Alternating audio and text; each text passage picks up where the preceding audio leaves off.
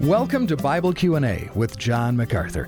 Well, if you're a believer, you've probably encountered one of those troublesome passages in the Scripture, a verse that seemed to rob you of assurance or cause you to question your salvation.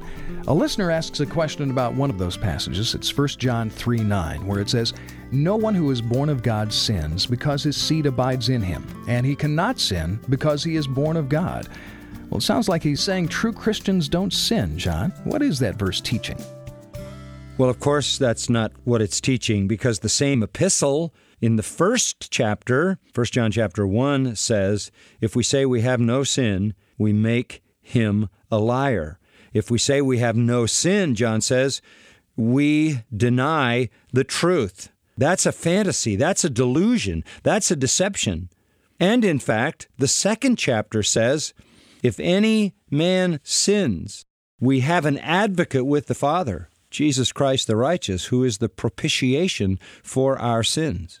So the testimony of 1 John in chapter 1 and chapter 2 is that believers do sin. We don't deny that we sin. So what then does it mean when in the third chapter we read no one who is born of God sins? Present tense, in the sense that it is an ongoing, unbroken, continual pattern of sin. That's the point.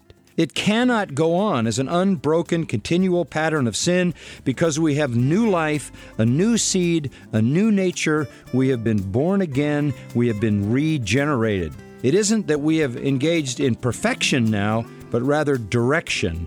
And our lives are characterized by patterns of righteousness still broken by sin, but no longer is it only sin. Thanks for listening to Bible Q&A with John MacArthur, Bible teacher and author of the best-selling MacArthur New Testament Commentary series. Visit MacArthurCommentaries.com.